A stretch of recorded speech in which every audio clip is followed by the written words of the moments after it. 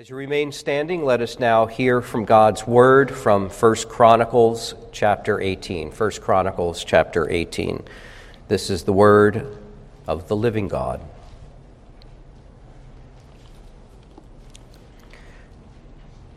After this, David defeated the Philistines and subdued them. And he took Gath and its villages out of the hand of the Philistines, and he defeated Moab, and the Moabites became servants to David and brought tribute. David also defeated Hadadezer, king of Zobah Hamath, as he went to set up his monument at the river Euphrates.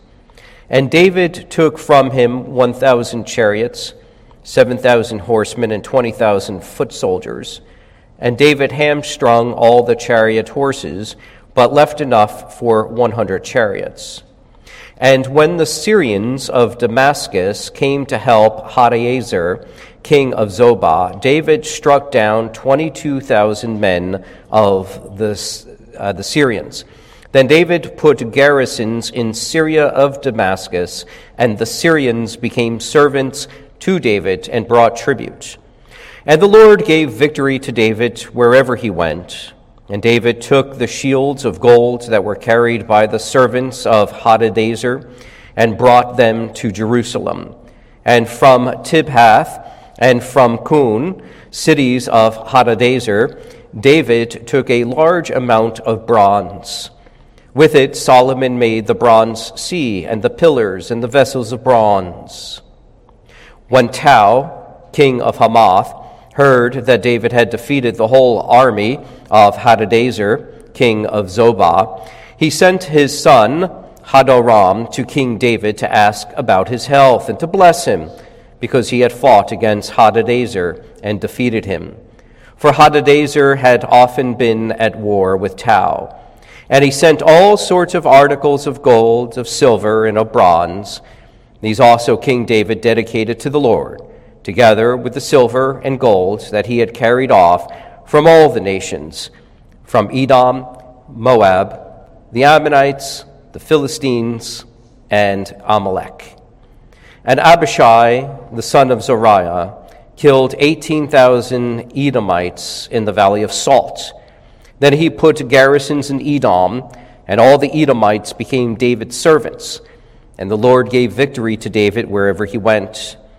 So David reigned over all Israel, and he administered justice and equity to all his people. And Joab, the son of Zeruiah, was over the army. And Jehoshaphat, the son of Ahilud, was recorder. And Zadok, the son of Ahitub, and Ahimelech, the son of Abiathar, were priests. And Shavshah was secretary. And Benaiah, the son of Jehoiada, were over the Cherethites and the Pelethites. And David's sons were the chief officials in the service of the king. This is the word of God. Please be seated.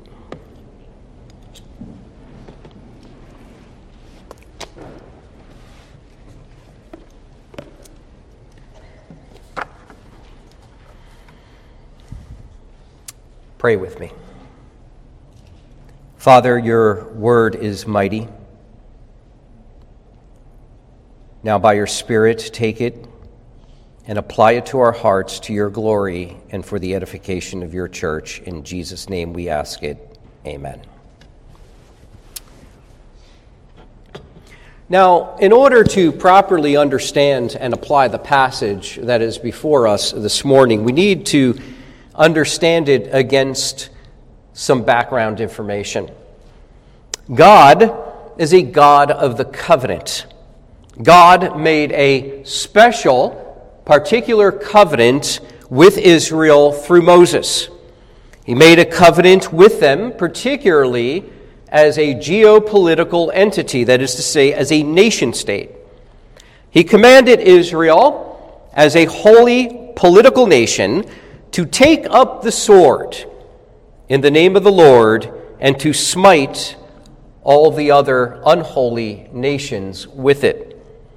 Israel, you'll recall, under Joshua, was to conquer the Holy Land of Canaan. And while Israel saw some successes throughout its history, ultimately, as we know all too well, it would finally fail. And rather than conquering the land would conquer them. David is portrayed in our passage here as a conqueror of nations and of the land. There is, in fact, a lot of violence in our passage, as there is in the Bible, more generally speaking. But David is doing well in his conquest. He is doing what Israel should have been doing all along. But this passage can be shocking to us today and to a modern audience. What we have here looks something like ethnic cleansing. And it is, in fact, an attempt to bring complete destruction to the nations that are not themselves Israelites. So we might struggle with the question of the matter of application. How does this apply to me? How does this apply to the church today? Should we conquer like King David? Should we take up the sword in the name of the Lord and to do likewise, cleansing our country of all those unholy pagan peoples? Now, to answer these questions, we need to tackle the matter here this morning in three parts. First of all, we'll talk about how David subdues his enemies. Secondly, we'll talk about how the better David conquers his enemies. And third, we will talk about the church conquering its enemies. First of all, then, David subdues his enemies. We see here that God brings David's enemies to their knees through the mighty power that God raised up in David's army and by the power of their swords. His enemies are forced into submission to David. They have been coerced by sword, by power, and by all of the intimidations that this world can bring upon them to bow the knee before David. But what is more, ultimately, we know that it is the Lord who does this. There are two places in this chapter that are significant for understanding David's victories. First of all, verse 6, where it says, "And the Lord gave David victory wherever he went." Verse 13, you will note very similarly. And it says, "The Lord gave victory to David wherever he went." The emphasis upon the Lord who gives the victory. This is a kind of golden age for Israel. We've mentioned already how David's reign is the climactic reign of any king in the history of Israel. Things are going well for David and for the nation of Israel. The Lord is blessing them by his grace. You see, in this chapter, we see all those pesky nations that before gave Israel so much trouble, so much affliction, so much temptation to worship other gods. Here, they are now finally subdued before Israel. For the Lord gave David victory wherever he went. And we see this, for instance, in verse 1. There we see the Philistines are finally conquered. The Philistines, perhaps the worst of them all, thorns in the side of Israel for centuries. And now, finally, it says here, David defeated the Philistines and subdued them. The same happens in verse 2, only with Moab. They too, Moab, are subdued. They are made slaves, and they bring tribute, we are told here, to David. This tribute is significant. It's not just a gift. Matter of fact, it's not really a gift at all. It's not a present. It's not the kind of thing that you bring an ambassador or an emissary some token of appreciation for the other nation's leader. When you bring a tribute in the ancient Near East to a king, it means that you have said that you belong to that king. It is almost like a tax more than a gift. You recognize that king to whom you bring the tribute as having authority over you. Moab is here made a vassal nation under Israel. A subdued, subjected, servile nation under the authority of Israel and her king. And so, as we mentioned in the past, David, God's anointed one, is to rule here not just one nation, that is to say Israel, but to subdue all nations under the divine rule of Yahweh, the God of Israel. We see more of this in verses 3 through 8. There we see that David defeats the king of Zobah, as well as the Syrians. He takes as spoil the king's army. But notice here, and this is significant, what David does with the horses and chariots. David hamstrung all the horses but 10 of them.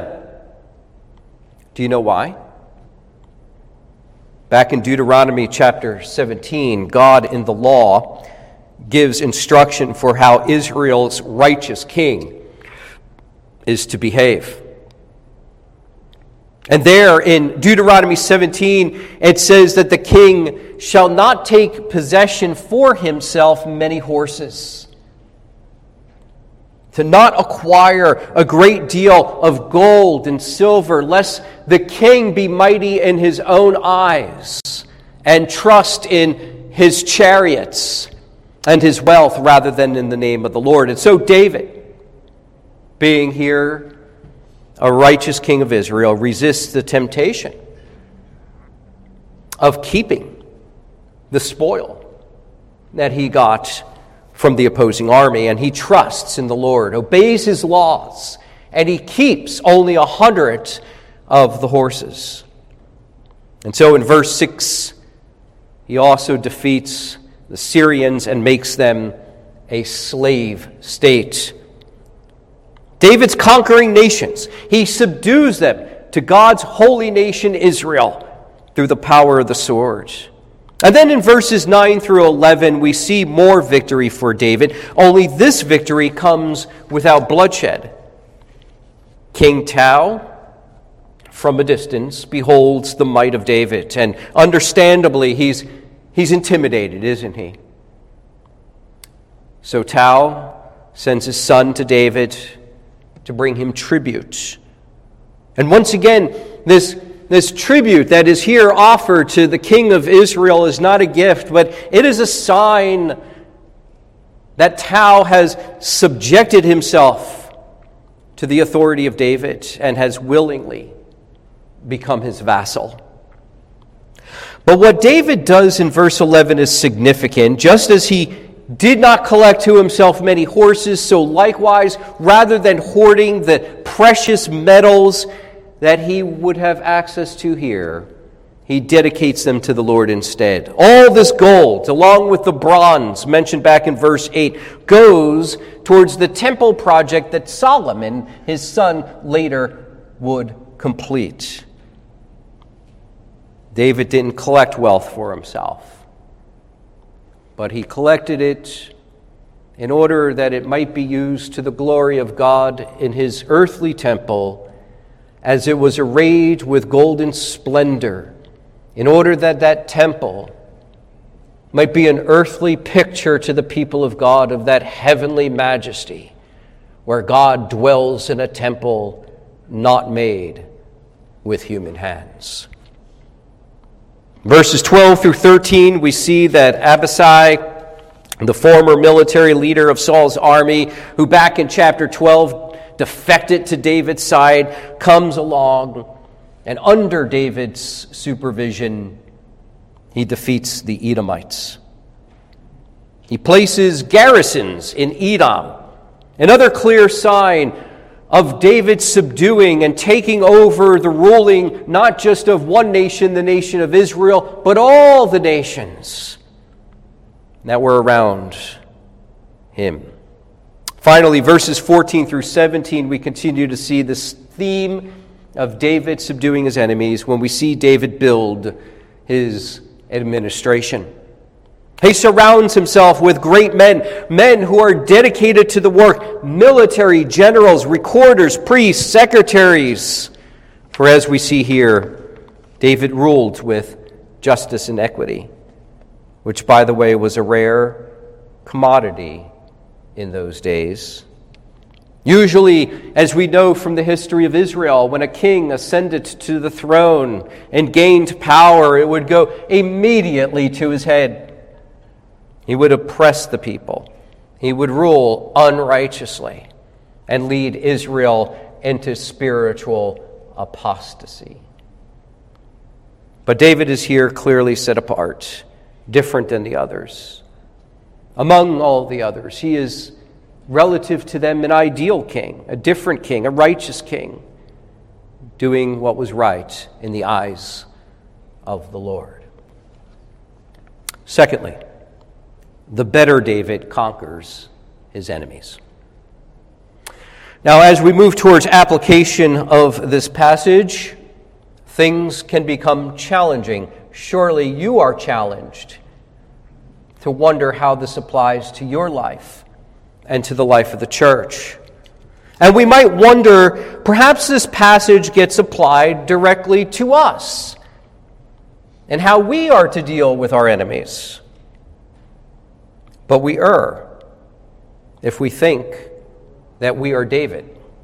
As if there were some sort of a one-to-one correlation between David and us in this passage. I'm not denying that there are correlations between King David and us, but not with regard to what we find here. As if somehow David were a type or a picture of us.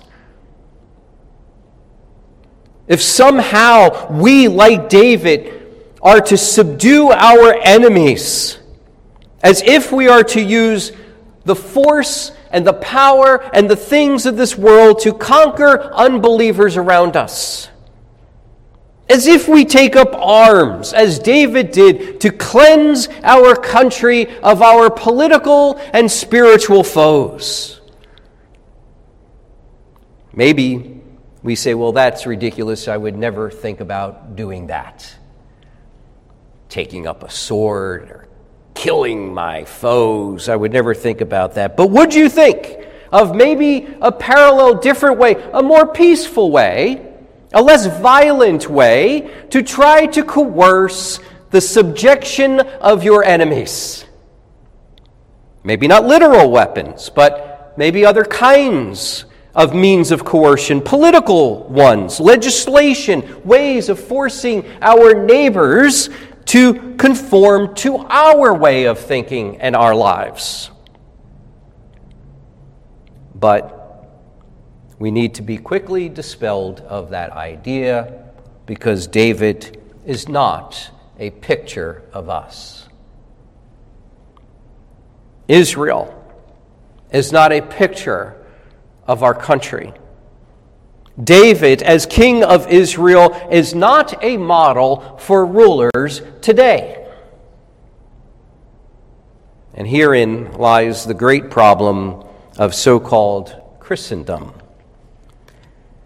That is, how texts like these were, in the medieval days, read and applied for the Pope.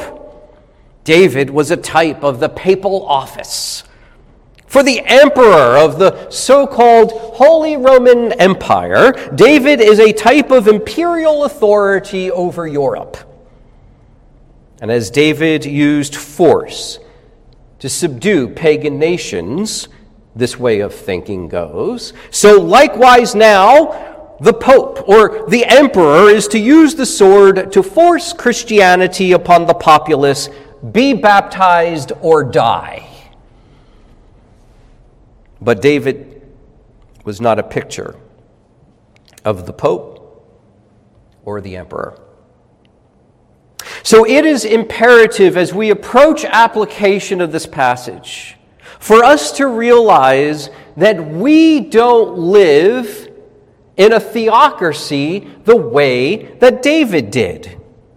Because after all, no nation on earth is Israel, and David is not our king. That is because we do not live any longer under the Mosaic administration of the covenant of grace. No longer do we reside under that administration. Rather, we live under the new covenant. We live not under David, but for those who are true believers. Within the Church of Jesus Christ, we realize that we live under King Jesus alone. And we do not live in the kingdom of Israel, but we live in the kingdom of God. For Jesus' kingdom is not of this earth, John 18. The kingdom of the Lord Jesus Christ is another worldly kingdom. For our citizenship is found in heaven where Christ is. And the weapons that we use to protect that kingdom is commensurate with the nature of that kingdom, which is altogether spiritual and heavenly. To establish Christ's worldwide dominion, Christ uses weapons not of this world, but the weapons that Jesus uses to establish his dominion over all the earth are spiritual, otherworldly weapons commensurate with the nature of his kingdom. And so, David is not a picture of you, of me, or of any political leader. But David pictures and he foreshadows King Jesus. King Jesus is subduing right now for himself a people. He has since the beginning of his ministry, and he continues no less to do so today. He is subduing for himself a people from every tribe, from every nation, and from every tongue. Revelation chapter 5, verse 9. And they sang a new song, saying, "Worthy are you to take the scroll and to open its seals, for you were slain, and by your blood you ransomed people for God from every tribe and language and people and nation." For the heavenly nation to which Christ has called you is a nation that transcends all political and geographical bounds. It is not restricted to one particular nation state, but it transcends them all, and it includes them all. Revelation chapter 14, verse 6, "Then I saw another angel flying directly overhead with an eternal gospel to proclaim to those who dwell on earth, to every nation, tribe, and language and people." And herein, particularly in this last verse, do we see the weapon of Jesus wielded against his enemies. It is not the weapons of steel. It is not the weapons of physical force or coercion. It is not a great army to conquer through bloodshed or by legislation. But the weapons used by Jesus to subdue the whole earth, by which he is to establish his dominion and his power and his glory, is the proclamation of the eternal gospel. Third, the church conquers its enemies. The enemy of the church, the enemy that has already been defeated by Christ, the enemy who will be defeated by Christ when he comes again, is not the Moabites, the Philistines, or the Syrians, but it is the world, the flesh, and the devil. It is the powers and the principalities of the heavenly places, Ephesians 6:12. It is the world with all of its opposition to God and his people. It is our own sin within which wars against the Spirit. And the way our thrice enemy is fought and overcome is through the eternal gospel. And this weapon of the eternal gospel is far mightier than the sword, or any other methods of coercion. Doesn't even begin to compare. You can't even put them in the same category. The power of the gospel is wholly other than the gospel, than the power of the sword. Let it be heard. Let it be proclaimed that Christ has come, that God himself in human flesh has come to save. By his death on the cross, by his resurrection from the dead, those would believe upon him shall be saved. Saved from death, saved from their sins, saved from the just wrath of a holy and righteous God that is to come. What is your role then in all of this? This proclamation, this eternal gospel. Because after all, we recognize that the proclamation of the gospel takes human work. It does. Jesus could have stayed on earth and said he'll do all the preaching. He'll do all the evangelizing. He'll directly do all of the gathering and the pastoring. But he ordained, and this is a great mystery why he would do this. He ordained fallen, frail, sinful human beings saved by grace like you and me to carry out this great work. The building of the kingdom takes effort. It takes resources. It takes prayer. But make no mistake about it, it is the single most important work that you or I can do. This is because the results of this work is not temporary. It is not a temporary beating back of the enemy. It is not a temporary building project. What it is an everlasting one with everlasting fruit and results. And this is your work. Christ's kingdom is spreading. His dominion is growing. What will you do about it? Will you support the proclamation of the word? This month, the thank offering is upon us, and the opportunities for the people of God and the church abound. Will you pray for the proclamation of the gospel throughout the world? Will you invite others to hear the word? Will you tell others about Jesus? There is so much that you and we can do. There is so much work to be done right up to the moment when King Jesus comes back for us. You cannot force anyone to become a Christian, but you can bring them the everlasting gospel. And in so doing, we know that while all of this takes effort, takes ability, blood, sweat, tears, prayer, battle, fight, war, the results, what a great thing of comfort this is. The results don't depend upon us or our works. The results are completely dependent upon our gracious God, because he alone is the one who can bring the increase. May he do so to the glory of his name and the good of his church. Amen. Let's pray. Father, help us to this end that we might take up this mightier sword in our hands, and we might wage war with it